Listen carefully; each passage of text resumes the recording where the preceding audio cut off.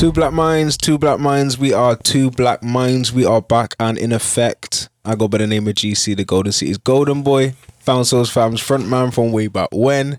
And if you didn't know, I'll tell you now. I'm a king. I'm a capital King. Just a young black man trying to build his kingdom. And since we've been gone for a few weeks, yeah, it's definitely been building. I'm surprised you've not even started or done whatever. No, I almost started just then. But we're back, man. We're back. Capson's in the building. I'm in the building. How you feeling, sir? Hey, I'm kicking. Yeah? Yeah. I'm Alive kicking. and kicking. That's good to hear, man. It's been summer holiday business. It's been summer holidays. It's been life. It's been a bit of this and a bit of that. Yeah. So I know a few people's been missing us. They've been missing us, Yeah, man. I've been getting those. I'm not one for DMs and all that. Okay. Somehow people have found me to ask me where you guys are. Oh, really? Yeah. Yeah. That's good. I'm like, no, I thought I was this hidden gem that. They find you. Yeah. No, I've received a few text messages. Okay. I received one phone call and a voice message. So that's good. That's People good. Like, where you at? Yeah, where you at, man? What's going on? We're getting the love. I sting. So yeah, that's love. That's love. Two black minds. Two black minds. Okay. Where we are today? Summer holidays. Okay. So since it's been the summer holidays, yeah, I guess let's catch up with it. See how things have been with us. Summer holidays is just the intro part. Yeah, that's fine. We can start there. There's been a lot that has been There's been a lot of things happening. There's a lot of things happening, but we can start there. Okay, we start on summer holidays. Yeah. Welcome back, every listener. Yeah, and all that. Hope everyone jumped into a pool or something. Because, this thing that now we were loose, isn't it? Last year, everyone was all on handcuffs. That's a fact. So they should have been celebrating for 2 summers. Yeah. I don't know if they have. I definitely didn't feel like I have. No, it's not been enough. Not been enough. But the weather's been okay. I can't complain about that. Yeah. Kids are out of school. Kids are out of school. Keeping us busy. Parents as always. Yeah. Kids have been keeping us. They've been, I will speak for me. Yeah. My kids have been kids. I've maximized the, when you say, oh, the love grows because you're with your children and whatever, the love has really grown. Yeah. The love has really grown. That's a good word to use, love. Yes. Yeah, has grown. The love has really grown. So children have been children. Yeah. They've been doing me. Yeah. No, that's good, man. Yeah. I've been with the kids quite a while. So I had them, they stayed at my house for about 5 days. Okay. 5 days in a row, which was great. I loved it. Took some time off work. I like the spent way some time with the kids. Father is like, 5 days, and he's kind of like, No. It's a new sense of respect. Well, I've always had the same kind of respect for people who are single parents and stuff like that. Yes. So I enjoyed it this week as well. Bit of that. What was more interesting is because it's summer holidays. Yeah. You have to plan every day, which is normal for me because whenever I've got kids on the weekends or whenever I got the kids, I'm always like, all right, we're going to do this and we're going to do that. Yeah. And I've got, I think, stuff to do over 5 days. So I've got every day had to be an event. Yeah. And it was successful. So I was happy about that. Every day was an event. Every day we did something. Every day there was something, to jump and scream about it. So, man. So now you've spoken for the single parents. Yeah. Let me speak for the parents that have got whatever. Yeah. There is no planning for every day. Yes. There is no planning for every day. Facts, You're like, okay, we've done a bit of, maybe you have that one day where you've had a bit of a plan. Yeah. The next day is like, what we doing? Yeah. Like, what would you like to do? This and that. Yeah. Like, no, I'm not spending money. No. Can't spend money every day, man. No. And then you're like, okay, we shall go walk in this forest and walk in that forest. And then after that, see a few more trees. Yeah. Kind of thing. And then chase a few dandelions or something. Facts. Yeah. And I'm always saying imagination is the best gift. For real. So we did cinema one day. And then the next day they were like, all right, so we go to cinema again. And I was like, what? We just went to cinema yesterday. I was like, no, we're just gonna use our imagination today. So I tried to create up some. Let's imagine that I'm a Lego man and you're a Lego woman, and then we got a run. Yeah, I like that. Lasted good for a good 45 minutes. Yes, and then start demanding. Yeah, I had to look for some cardboard boxes as well. Oh yeah, that was part of it. Yeah. Because that gives you some peace and quiet. So if you've not learned that yet, find a cardboard box once in a while. No, that's good. That's good. Cardboard box was something they can use their imagination just to play with. Exactly. Yeah. That's good. Children, summer. Good old summer holidays. And then the grown-ups. And the grown-ups have been up to madness, I'm guessing. Yeah. Look at the world we're in. Yeah, exactly. There's been a lot of things that's changed. We were no longer as deprived of our liberties as we were the year before. Yeah. So then everyone kind of like loosened up. Somewhat freedoms. I don't know if we talked about this before, but were we mask offs last time? No. Well, we're mask offs now. Yeah. So if you wish to. If you wish to, yeah. It's all by choice now. Mm-hmm. Are you noticing people still wearing masks? You know, I'm going to say something which is very, very... It has disturbed me. Okay, go for it. And whether it's because I've been so critical of I need to observe this or not. Yeah. Most of the people that I've seen that have not had masks on. Yeah. Have been the blacks. Yeah. Okay. I'm just putting it out there. Yeah. Okay. I would have said something different. There's been a few Caucasians, there's been whatevers. Yeah. But the discipline, for some reason, we have embraced the no mask much quicker. Yeah. Okay. More comfortable. And at what I tried it one point and I got so uncomfortable. Yeah. Because for me, I'm also like, whatever, kind of thing. So are you all for wearing masks? It depends. Okay. I still have my masks. I still carry my mask. And sometimes I find myself automatically putting on my mask. Yeah. I have to be conscious to say I need to try and live with this thing. Yeah. So that I'm like, okay, once in a while, I'm not putting on my mask. But even then, I'm struggling. I'm very self-conscious. I'm like, I'm the one, and maybe that's why I'm paying so much attention. Okay. You enter a shop, seriously. Yeah. Go out and spot. Yeah. Enter a shop. No, for me, it's the total opposite. Like, it's not blacks I've seen not wearing it. I'm allowed to say the word blacks. So okay. Yeah.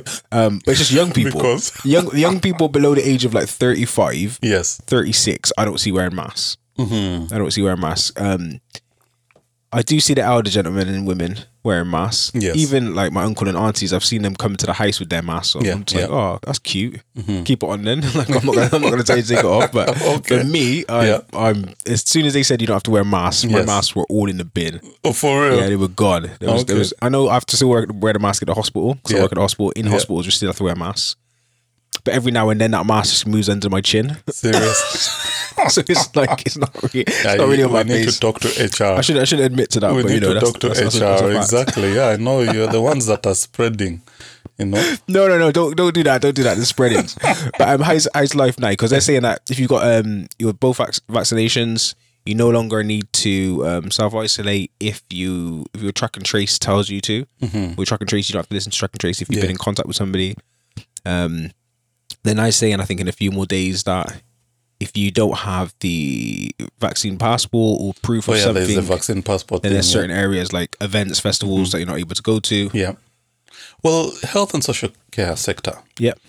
Apparently, the vaccine passport thing is being pushed significantly. Yeah, very much. That to a point where if you're not double jabbed and all that stuff, you kind of like can't accomplish certain roles, you know, that might be even your primary roles. Yeah. And I'm like, okay, this is a very, very... And that's a great topic to talk about. It's a very controversial thing. I'll tell you why it's a very controversial thing. And this is where I think the government needs to really come out and give people information accurately, but also information in terms of people need to use to make very informed decisions. Yep.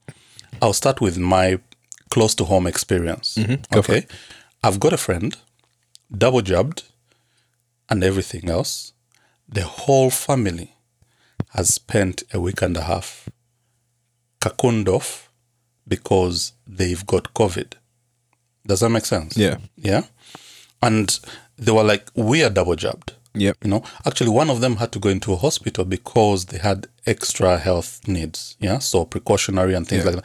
But they ended up still on needing more oxygen supplementation and things like that. Yeah. That one individual. But the others, it brought them down. Yeah. It was like, okay, we are weak. Okay, all these things that are COVID. Yeah. So what I'm trying to say is that although we are double jabbed, there is still that statistics that's growing that people who have been double jabbed are still experiencing. I've got COVID. Yeah, I mean, some people are even saying that even those with the double vaccines are more.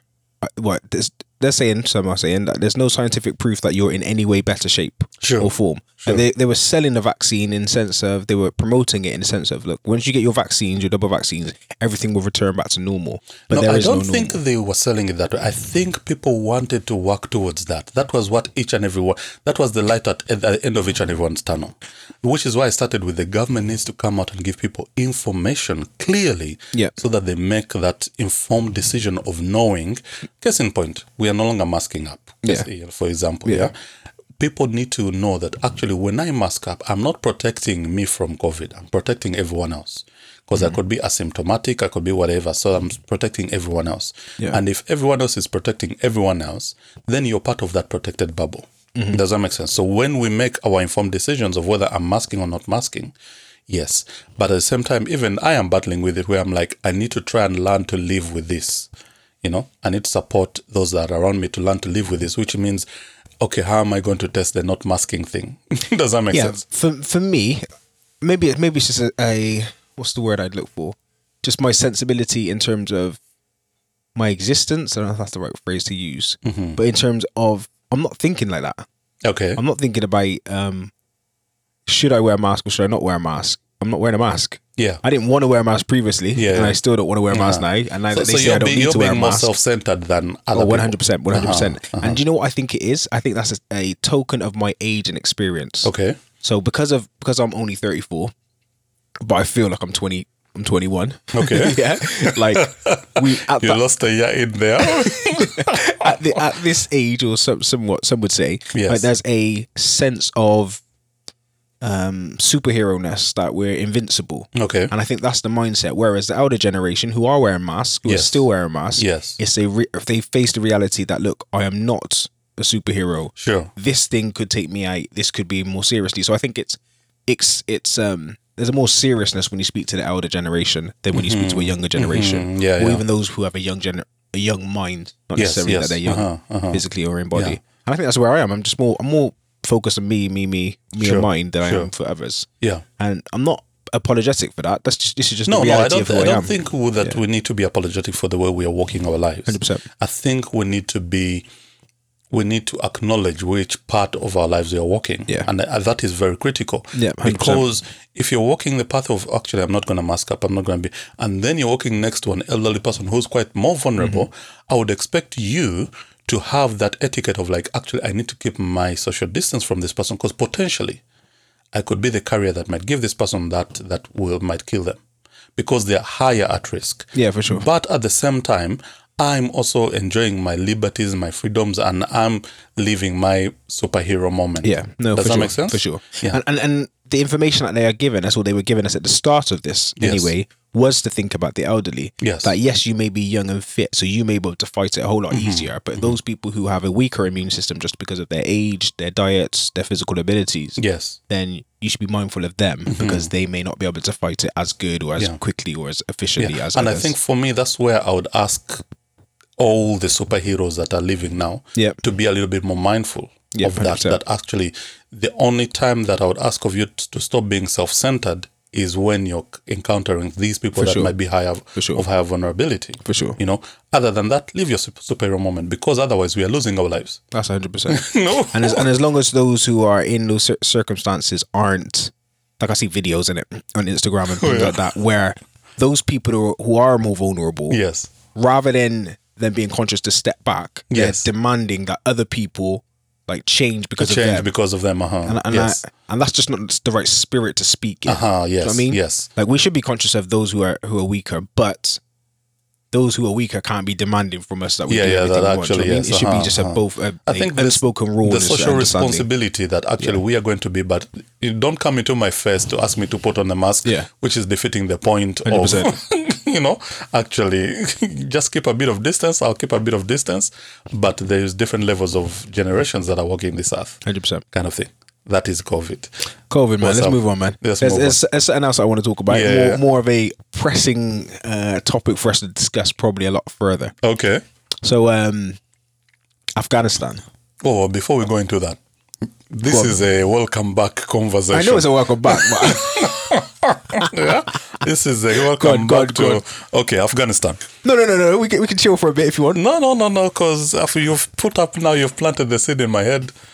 So all right, cool. Let's do that. Yeah. Let's talk about Afghanistan. Yeah. Just because in the last few weeks that's kind of been a major topic. It has been at least a major on the news. Topic. Yes. And I'd love to talk about what that means for us as individuals, what that means for us as UK residents, and just the wider idea of these sort of things. Okay. Let me ask the question, because for me, since you brought it up, one of the things that has been on my mind critically has been, why do we go to war? Okay. Yeah. As just a general statement. as not as a general statement, as the When roof countries go on to top war, of the house, or- as the roof on top of the house. Reason being why I ask why would we go to war? If the direction I'm asking for, specifically in relation to Afghanistan, is the generational impact of war. Okay. That's good. That's good. Why I say the generational impact of war, like for example, one from that father, mother that has raised their son and daughter, and their son and daughter has gone to war, Yeah. representing the country, and has lost their life, okay? And then 15, 20 years down the road, the whole reason for going to war is eroded by, case in point, Afghanistan. Let's go fight the Taliban. Let's go kick out the Taliban. Let's do whatever. A lot of people have lost their lives. Yeah. And then, we are just pulling out. So then the Taliban come and sweep and get back into power. Yeah. Yeah, that's one. Then the second thing that I'm like, okay, then what about all those people who have now had this different lifestyle Yeah. and but historically know the lifestyle that's going to be potentially impacted on them by the change of God. Okay, so let's break it down, because I like the idea of talking about why we go to war as a general umbrella term. Yes. And look and see what that looks like for us as individuals, because I think we do fight wars like as nations, but we also fight personal wars. Yes, yes. And I want to make the connection between how our personal wars are just, or to some extent, the same as our national wars. Okay. It's just that there's a personal heart rather than there's a national heart.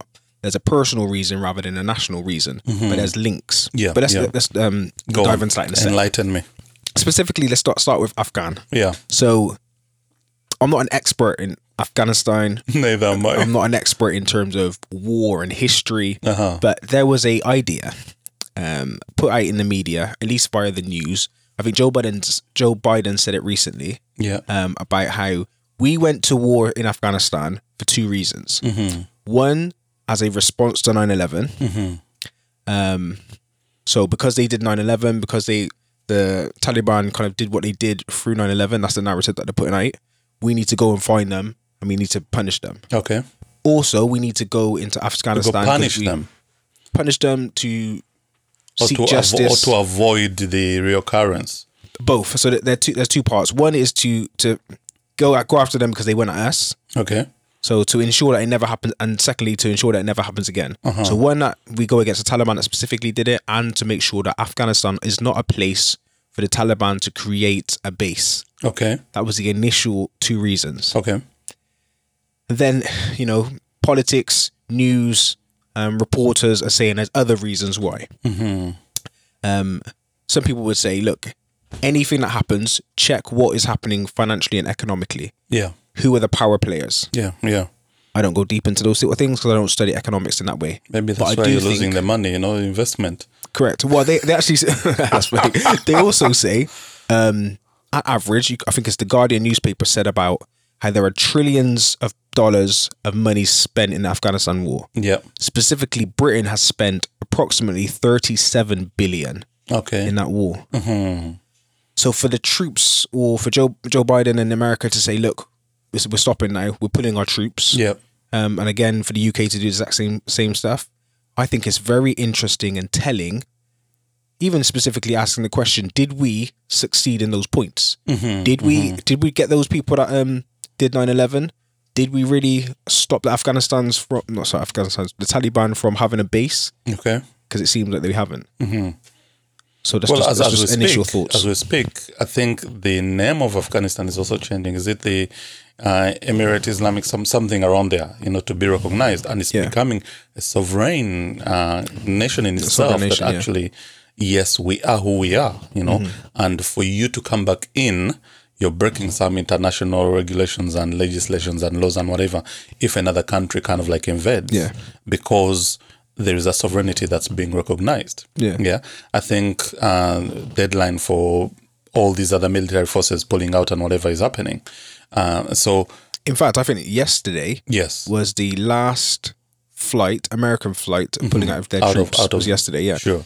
So yeah, there's definitely deadlines for the rest of the countries that are there. And I think there's things that we need to. Which means if the Afghans capture another American small group that is there, under covert whatever operations, America is breaking some legal things, some, treaties and all that stuff. Yeah, for sure. Yeah. Now, if you put that into mindset where this has been one of the leaders in the peace and the war that has gone on in Afghanistan, and now they're at that point where if we find you, we as the Taliban who are now in power and whatever, then you have broken certain legal, aspects of that. Then maybe you're answerable to, I don't know, the UN or whatever it is. Mm-hmm. Yeah, for sure.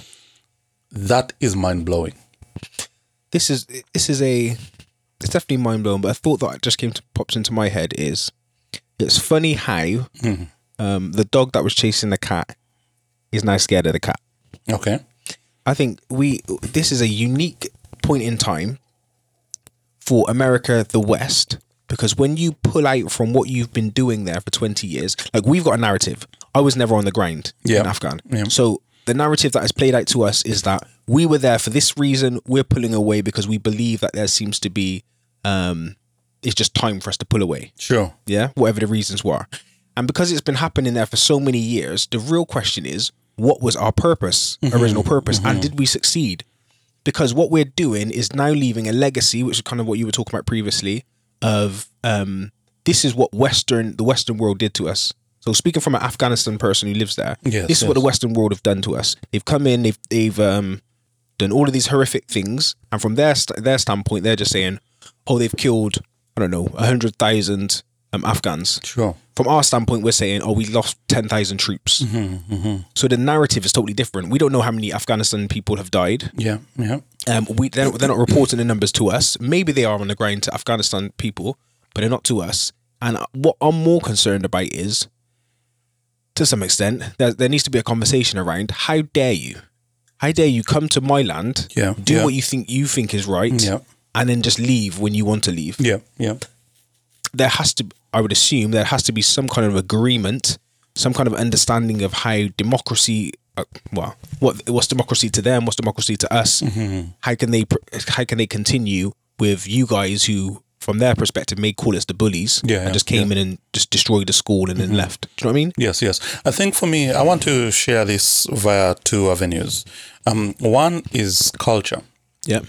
When people go to war, when superpowers go to war, or when that person that has more power goes to war, they are not only taking war and what they want to achieve. Often they're also taking culture with them. Yeah. The reason why I say that is, like, for example, the way of living, like, for example, a 19-year-old Afghan person was born when Afghanistan was at war, America, England, and all that, they were there. Yeah. So when they reached 5 or 7, their know-how of what the rules and etiquettes are was significantly diluted because of this presence. I'll use an example. Meaning it was diluted because of the presence of the Americans and the British soldiers. Yeah, exactly. Okay. So how they know it, how they know life, is impacted because of this presence. So when we pull out, let me give you an actual example. One of the things that I first saw when it was declared, Afghan have taken whatever and they've taken all that, was this gentleman putting on a billboard, painting over a woman who was in a bridal dress, because the shop was selling bridal whatever thing. Yeah. And for them, my assumption from the information I was getting from the news was, for them, this was not necessarily acceptable within their cultural structures. But then now let me transfer that to the 15-year-old, because they've lived 5 years where they were just discovering or whatever. Yeah. And then they've lived the other 15 years or something of that sort, where by the way, now my ages, my drive, my whatever, I want to become a bridal model. Yeah. And then America's pulled out, and then Great Britain has pulled out, and all these other nations have pulled out. And this person has to all of a sudden learn, by the way, that is my dream because of the cultural norms that I've known, can potentially no longer happen in this society I'm in. Yeah. So I have to relearn, culturally. Yeah. So it sounds as though, like, the Afghanistan of my grandparents' era is now being reproduced. Yes. Now the Western world have gone. So things like covering up her those bridal like posters and things Yes. like that, where female had prominence to some extent. They had to some extent a way of life Yes. for the last few years. Again, this is just a narrative we've been told. Under the, I don't know if to call it a regime or to call it under American troops and war, where there was a westernization coming Yeah, about, yes, and now they have to go back to what it was before. Yes. So that 15-year-old who was experiencing life as a quote unquote Western influenced Afghanistan, but may have been excited about what he was seeing.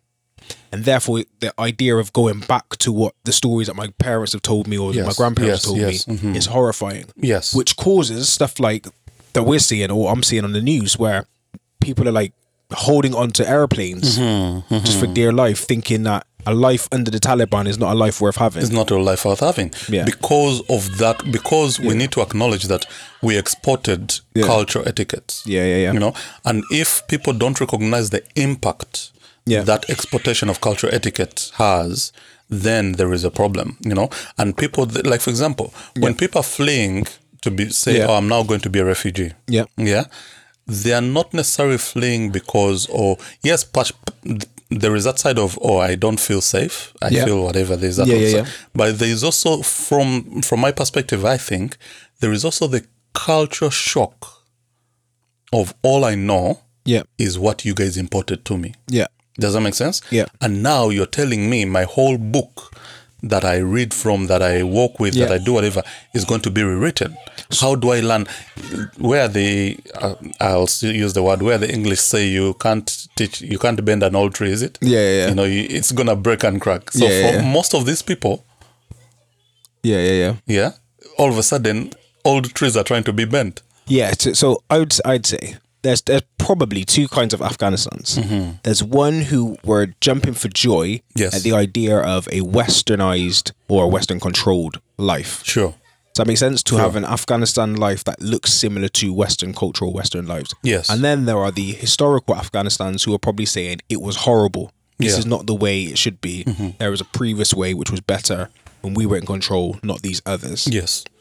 And I think that is one of the things that is one of the imports that very few people acknowledge with war. Yeah. You know, that we import not only just the etiquettes of what military brings, but the importation of culture norms and importation of, ways of living that will become, you go, you set up your own base, and within that base, all of a sudden it is okay for someone to wear a miniskirt. Yeah. You're not going to think, but because you've been around it, it is okay. That person is self-representing. There's nothing wrong with that. But then you've put up a base in someone else's society where it was not okay. And then a 5-year-old starts embracing that, it's okay to wear a miniskirt. Society gets changed because there is no policing of it, and everyone gets okay with, actually, that's dress code. There's nothing wrong with it. And yet there is this old regime or old guard that, one, you've not fully eradicated. But two, you've now, facilitation is maybe the wrong word. You've now created a void for that old guard now to be the top. Then how does the rest of the generation that has just come through your culture norms all of a sudden adapt? Does that create an environment where peace is almost out of reach, because then there's going to be battles between, or does it then create an influx of refugees out of the country? Which it has. So I guess that's something else that we should definitely talk about. And then I want to go back to just the idea of war itself. But we've seen the response being that there's been, again, they're telling us via the news and things like that there are thousands and thousands of people that are seeking refugee in England and other countries.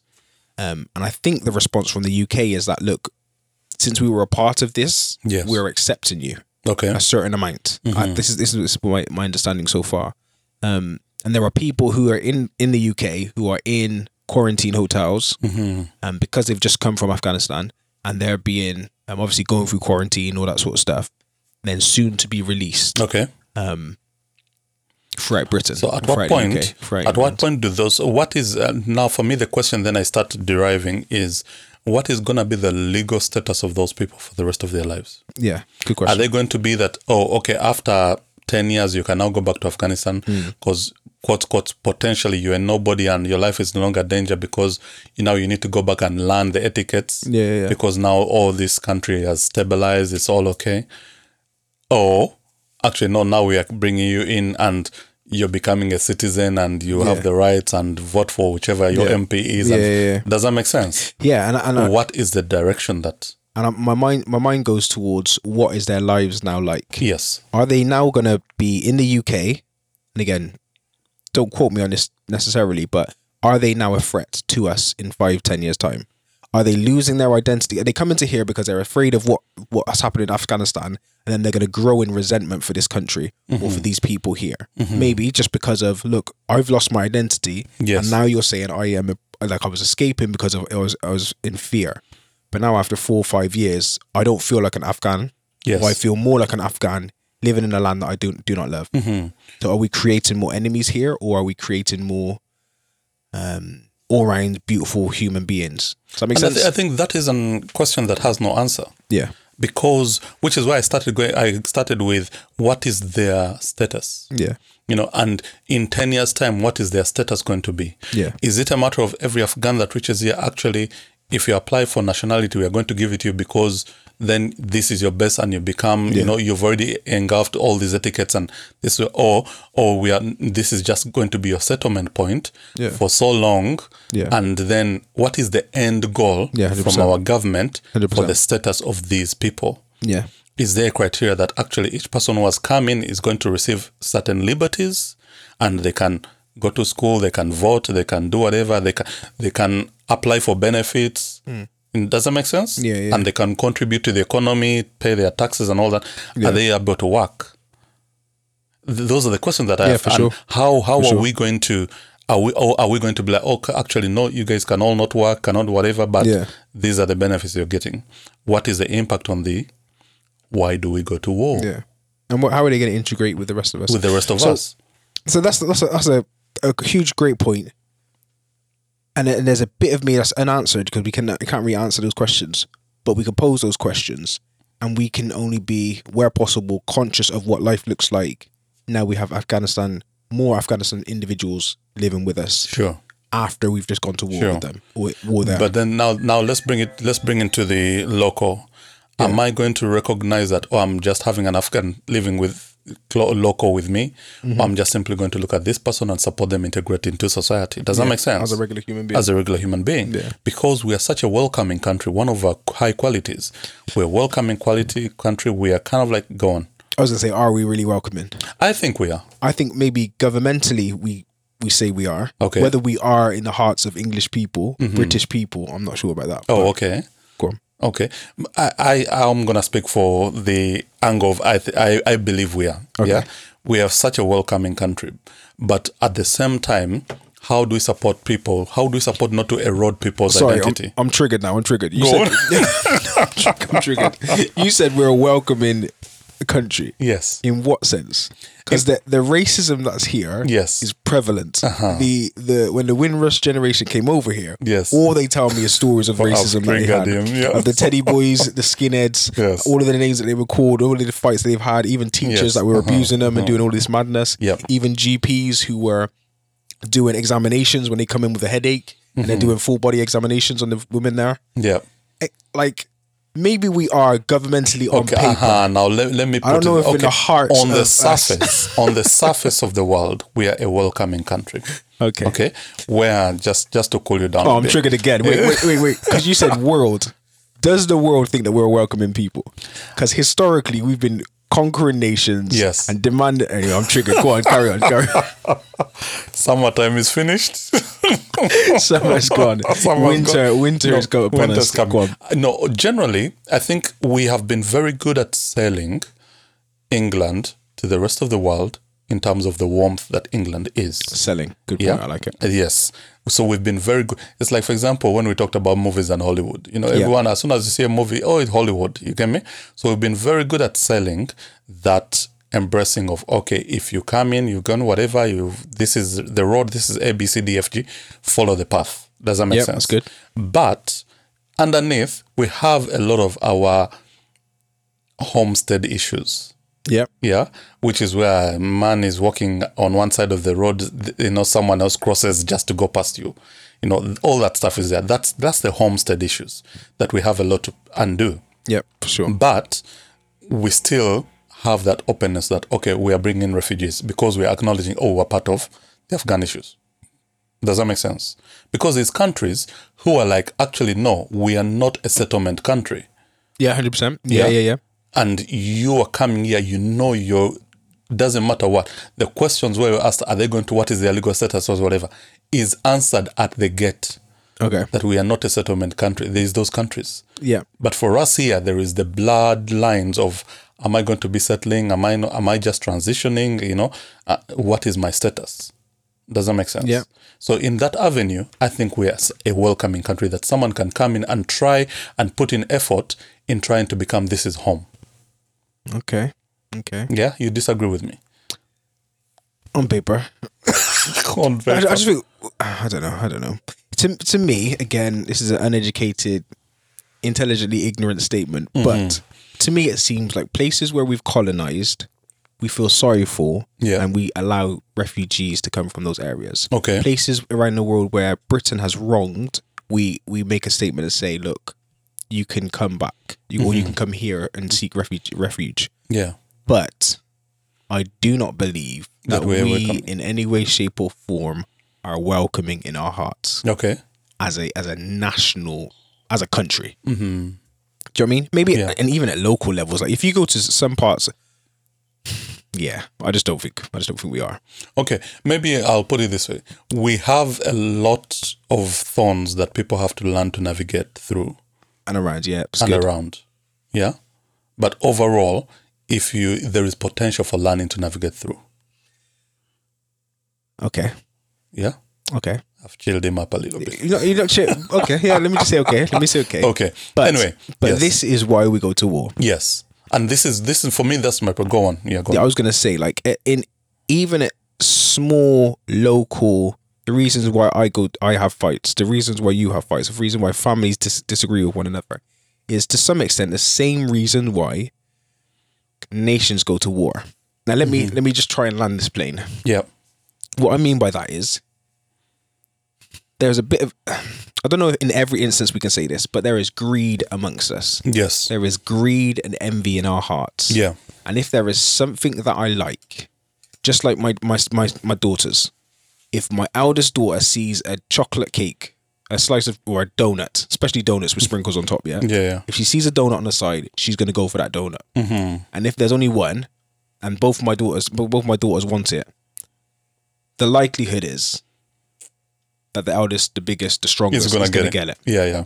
Unless I step in and say, all right, you can split it down the middle, or unless there's a little, do you know what I mean? My daughters they love each other. So sometimes it's like, all right, don't worry, darling, you can have it, or you can have it, sister. I'm the big sister, so it's okay. Yes. And there's a bit of pride in that. Mm-hmm. So and on the surface, it looks like, oh, she just giving it to my daughter. Oh, how nice isn't she? But really, it's, oh, I'm the big sister. I'm full of pride. Yes. Oh, you want it? All right, you have it. You're a little thing to me. I am giving you. I'm the one giving. I'm the one with power giving it to over you. Yes.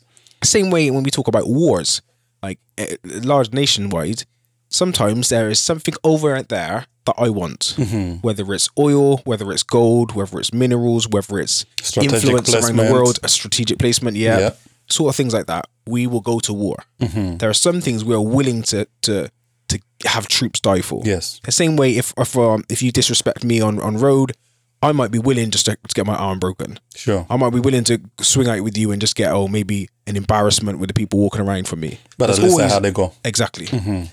And I think whether it's nations or whether it's just me and you, whether it's small people, big people, families, governments, areas of land, whatever it is, at the crux of it, to some extent, is greed. And there is something I'm going to gain from going to war with you. So I think I fully agree with you.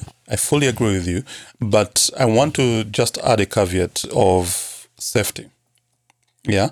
One of the reasons why the Afghan war happened was, how do I ensure my safety? And I can only do that potentially by going past my borders. Yeah, for sure. So that actually, no, I now need to come and make sure that from my perspective, Yeah. what is happening there does not brew another, because you, somewhere, somehow, there's been that confidence of someone exchanging borders. Yeah. And create the Twin Towers and things like that. Yeah. But also in another instance, that some of that information is so blurred. Like, for example, if you look at Saddam Hussein, Yeah. it was weapons of mass destruction and whatever, which have never been declared. Yep. Yeah. So all these things that, I'm not saying that, oh, was it a lie, was it whatever. I'm just saying the fact that from my perspective, I've never seen in the news that come, oh, we found weapons of mass destruction in Iraq. But we went to war in Iraq. On that basis. On that basis. Does that make sense? Well, I'd say it like this. I may be telling the world, I'm going to go against that guy over there. Yes. He disrespected my mother. He disrespected my family. He's the guy who stole the bike from my back garden. Yes. That might be the story I'm telling you. Whether that's a reality is another thing. And when it comes down to it, when I've gone to that person's house, punched him in the face, walked into his house, looked around, there was no bike. Yeah. I can still say, yeah, he's got the bike. He had it and he stole it and we moved it somewhere else. But the reality is I've seen no proof of it. And this is why it is very critical for the question you asked earlier on to be answered. Did we meet the criteria of why we went to Afghanistan? Yeah. Does that make sense? And is it quantifiable that we met those criteria? Because if it's quantifiable, because I've seen stories where parents, where siblings are saying, why did my relative go to war, lose their life?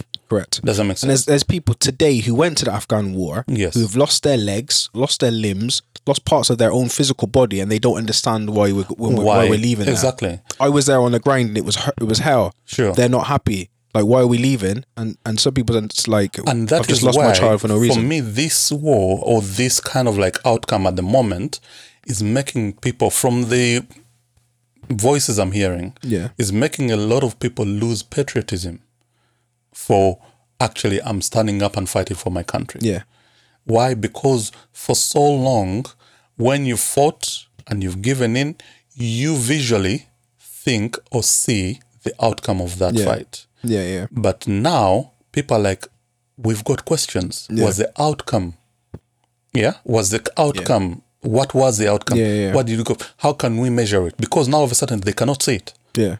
We went in, there was this whole thing, we've kicked the Taliban out, we're going to fight the Taliban, we're going to do whatever. That whole thing was there. Yeah. And initially, it seemed like, the outcome had been met because the Taliban had been moved on to the mountains and all that stuff. They're in hiding, blah, blah, blah. Yeah. But now they're back. And back with force and at a speed that is blowing my mind. Because I think I heard the American president saying, the speed at which they came and took over did not surprise us. I'm like, but everyone else is surprised. Yeah, exactly. Yeah, maybe you've got access to information that we don't have, but everyone else is surprised. And even to the point of, and again, I'm speaking in ignorance, but to the point where all of these Taliban people have seems like they've got so many weapons that are enabling them to take over these cities and areas and the whole country. That is baffling to me because I'm like, who's supplying them with these weapons? Let me tell you something. So actually this morning I came across, I was watching some news and then there was this 2000 something, so many years ago, speech by Hillary Clinton. Okay. Is come to fruition, but it is scary. So Hillary Clinton, in her own words, I'm conscious that there's this deep fake thing, but in her own words was like, we went initially for that fight and we trained the locals and whatever, Yeah, for sure. Because we were fighting, I think it was the Soviets. Our aim was to make sure that the Soviets were pushed back. Okay? As soon as the Soviets were pushed back, for us, we had met our aim. But what we did not pay attention to was we had armed, we had trained, and now we had let loose, quotes, what is now the Taliban. Yeah. Yeah. So you're like, if we go back so many years, that actually then these people that went for a totally different war, they armed, they trained, and then facilitated the existence, quotes, of the Taliban regime. 100%. Yeah. Because they may have been, again, speaking in ignorance, but the local people who we were training, I say we, but America in the Western world, England, Britain, whatever, the people we were training may not have been on the surface called Talibans. Sure. They might have been local people. Yes. But the Taliban have had, and I would assume, enough influence, maybe under the radar that we're not aware of, or there's a number of influences to create or to bring on board the local people who were trained. Whether it's the local army, whether it's the local policing systems, however they did it, the military people, all of that, because it seems now that the Taliban are in control. Yes. And my second question, which is it's not a second question, but my last question, which is kind of a U-turn. Okay. It's kind of a U-turn, if you allow me to say it, is who cares? I was waiting for that. Who cares? Because to some extent, when you're living the high life, Yeah. when you're on your golden throne, We're on superhero mode. superhero mode. Yeah, when you're on your golden throne, eating crabs and lobster and turkey and chicken and drinking from the best glasses, sipping on the nicest wine. Yes. You don't care what else going on around the world. Sure. When you're in a place of luxury, when you're in a place of your kids are in a back garden jumping on bouncy castles, like they're eating cake, like who cares what's happening over there? Yeah, yeah. That's a question I pose, because a genuine question I want to pose to the world is, And who actually cares? I will tell you who cares. Go on. Each and everyone who pulls back, sits down and realizes I'm raising my child, Yep.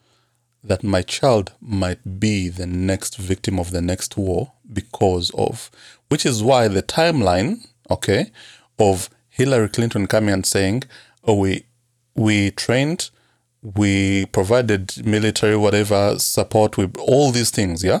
We equipped for people to fight the Soviet. And then all of a sudden, at one point, then we went back to fight the people we have what?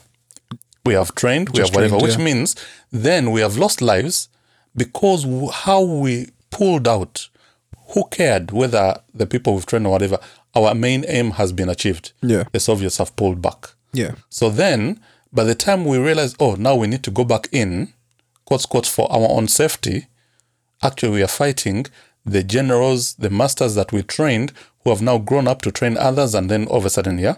So each person, each parent, I will put it this way, each parent, each citizen should care. Why they should care? Because we are the generations that potentially in 10, 15 or 20, whatever it is, are going to be sending, because this cycle is repeating itself again and again. And you know, I'm going to stand proud when my children stand up and say, I'm going to fight for my country. But at the same time, I'm going to be heartbroken if the war they're going to fight in is a war that I'm asking myself right now, who cares? But it's a very valid question. Yeah. Does that make sense? So the mistake of now could potentially impact the future generations. No, 1,000,000%. One of the things that what I meant by this is that when we're in a place of luxury, yes, and in a place of comfort, you're easily able to turn the TV channel off. The TV channel off, If the news is on and you just see someone, oh man, they're holding on to the airplane. Yeah. Oh, he just dropped from 100 feet. You're going to switch it to You the just music channel. Turn it on to the music channel. Turn it onto, oh, look, Love Island's on. Oh, they're falling in love. Exactly, We have the ability in the West, I don't want to say just the West in general, but we have the ability as humans to be able to be distracted if we wish to. Yes. We live in a world where there could be a fire in my next door neighbor's house and I can go and get an ice lolly. Yeah. Like if we want to, and I don't know what, like in some people don't have the, what's the word? They're not able consciously just to carry on. If they've seen a victim of war, if they've seen a victim someone who's in pain, they have to attend. They have to run and say, oh, are you okay? Can I help? Yeah. But I think we're in such a place in the 21st century where we have the ability to just to grow numb on these issues if they're not at our door. And specifically, we just talked about it, COVID. Yeah, yeah. Like if you're a superhero, if you're young and bubbling, yes, you might hear about these stories of people dying, but because it's not close to you, you're just like, I don't believe it. I don't know. It doesn't affect me. Yeah. You know what I mean? Yeah, I fully understand it. I think these are things that we just need to be aware of and ask both sides of the question. Because you know what? I'm up for that ice cream. I like ice cream. But my neighbor's place might be burning down, you know? So do I go past and, I will call, I was supposed to call whatever for the fire brigade. I was supposed to go to, I was supposed to know. I forgot, I got distracted. I got distracted, you know? Yeah. And this is where we need to measure ourselves. We need to kind of like continuously reflect and see where we are as people and see how do we grow. But we also need to be able to pull back and recognize that the steps we take now, Yeah. it's like, why are you a generational man? Because you fight for generation. Yeah, for sure. Yeah? Why are you a generational man? Who cares? We need to start expanding the factors that make us generational fighters. Does that make sense? Okay, yeah. Talk more. Without us being overwhelmed, because we could be in that spinball that everything becomes, I need to, and then I become a generation fighter for everything else, and I forget my superhero moment. Oh, now. 100%. Yeah, I get that. Yeah, I get but that. at the same time, we need to start supplementing where I will climb the mountain for my children. Yeah, 100%. Yeah. What else can I climb the mountain for? Okay. Does that make sense? Who else? Yeah, okay. And we need to start adding on to, rather than just having the one or two, I need to be able to say, you know what? I will climb the mountain for my two near neighbors. No, I like that. Because that's where, is do we see, because I think that's a really important question, do we see the Afghanistan people as our neighbors? Because if we do, then we'd reach out. And some people are. I watched on the news this morning about how there are people who are gathering like supplies for the people who are in Afghanistan who are now here. Yes. Who are in these quarantine hotels. Yeah. So some people are seeing them as our neighbors, even just neighbors in terms of we live on the same planet. Like whoever's here, if you're a human, we're on the same team. Yes. And I think that's a beautiful mentality to have. But I just don't think it's a mentality that a lot of us have. Yeah. And I think a lot of us are selfish, and a lot of us will like to play the game, especially in the West. This is my idea. We like to play the game that we're thoughtful, we're caring. Yes. But generally we're not. Which is why you questioned, are we welcoming? Yeah. I fully understood that. I fully understood that, yes, we need to question what we think is the polished shoe. Yeah. Can I tell a story?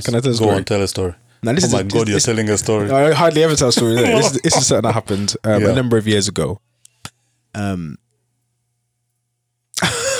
Should I tell the story? I'm going to tell the story. Let's tell the story. So there was a pastor. Okay. A pastor came to this country. He was on mission we went to a mission college together. He was going through some things personally, and his wife came over and stayed with him. And everyone heard this story. Look, he's a young guy. He loves the Lord. He wants to be a preacher. He wants to do this. He wants to do that. Yeah. And eventually he said, can I? He said to the church, "This is what is my life. This is what I'm going through. Can you help?" And one young family stood up and said, "Look, we'll help you. We're going to give you money. We're going to let you move in with us. You're going to stay with us, and we'll be secure. We're going to help you. We're going to help you." And the whole church just cheered. People were crying, screaming, beautiful. Yes. Oh, thank God. Hallelujah. Amazing, amazing. But the reality is, he has a bath every day. Okay. Him and his wife. Yeah. And they chill in the bath for a good hour. If you want to go to use the toilet, it's in that same room. So that gets annoying. He cooks food. Yes. And his food has a distinctive smell. So when he's in the kitchen and he's cooking, you're smelling that throughout the house. Yeah. He washes his clothes in a specific way. Yes. When you want to wash your clothes, you're gonna have to wait or get in there before him.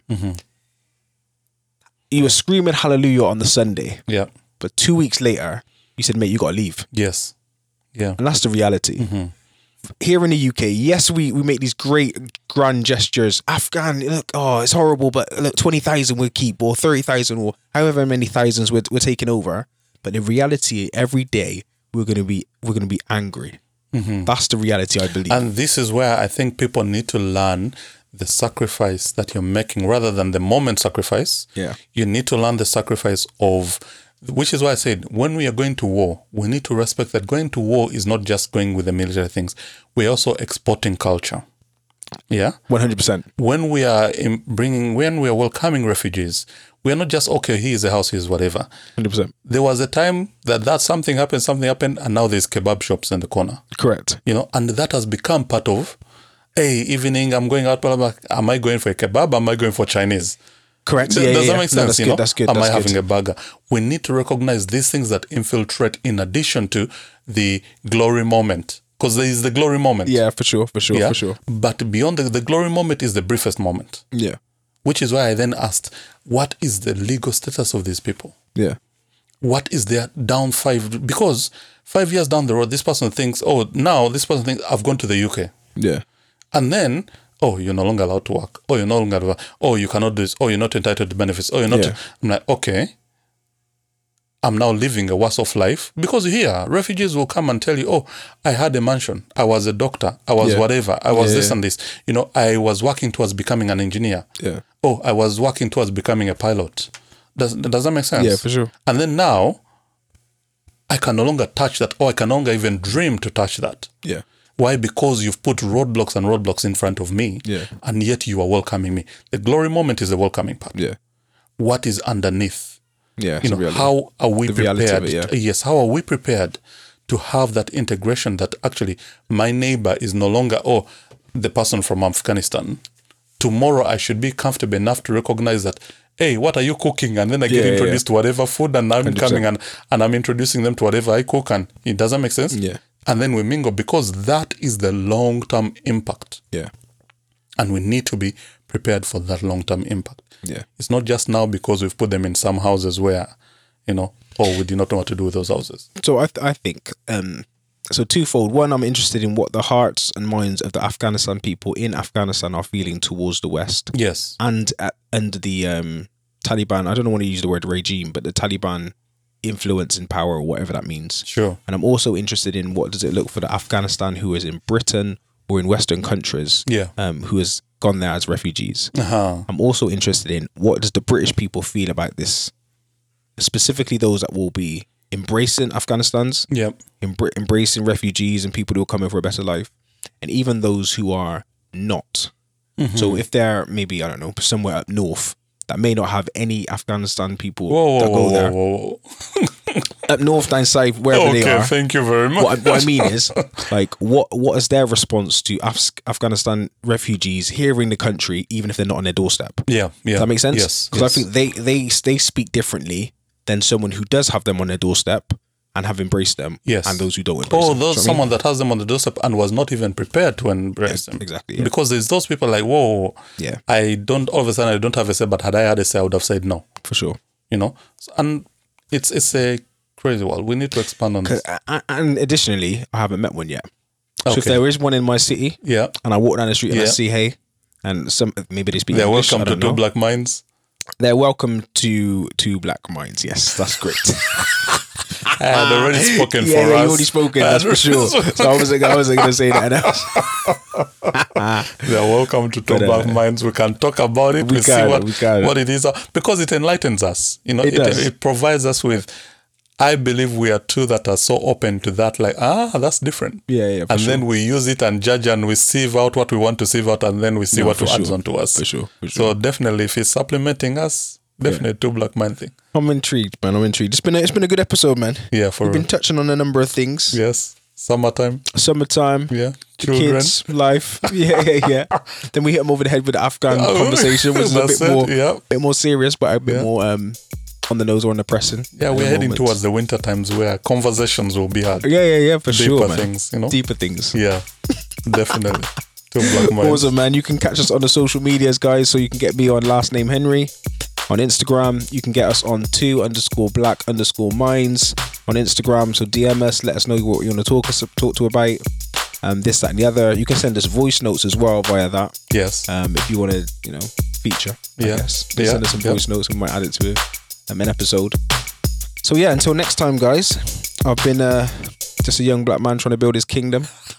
Golden City's golden boy. And you've started adding this at the end now. No. I'm just thought I'd end it today. End it that way today. I don't know. He's been Cuffs on. Yes. We've been in the building. For real.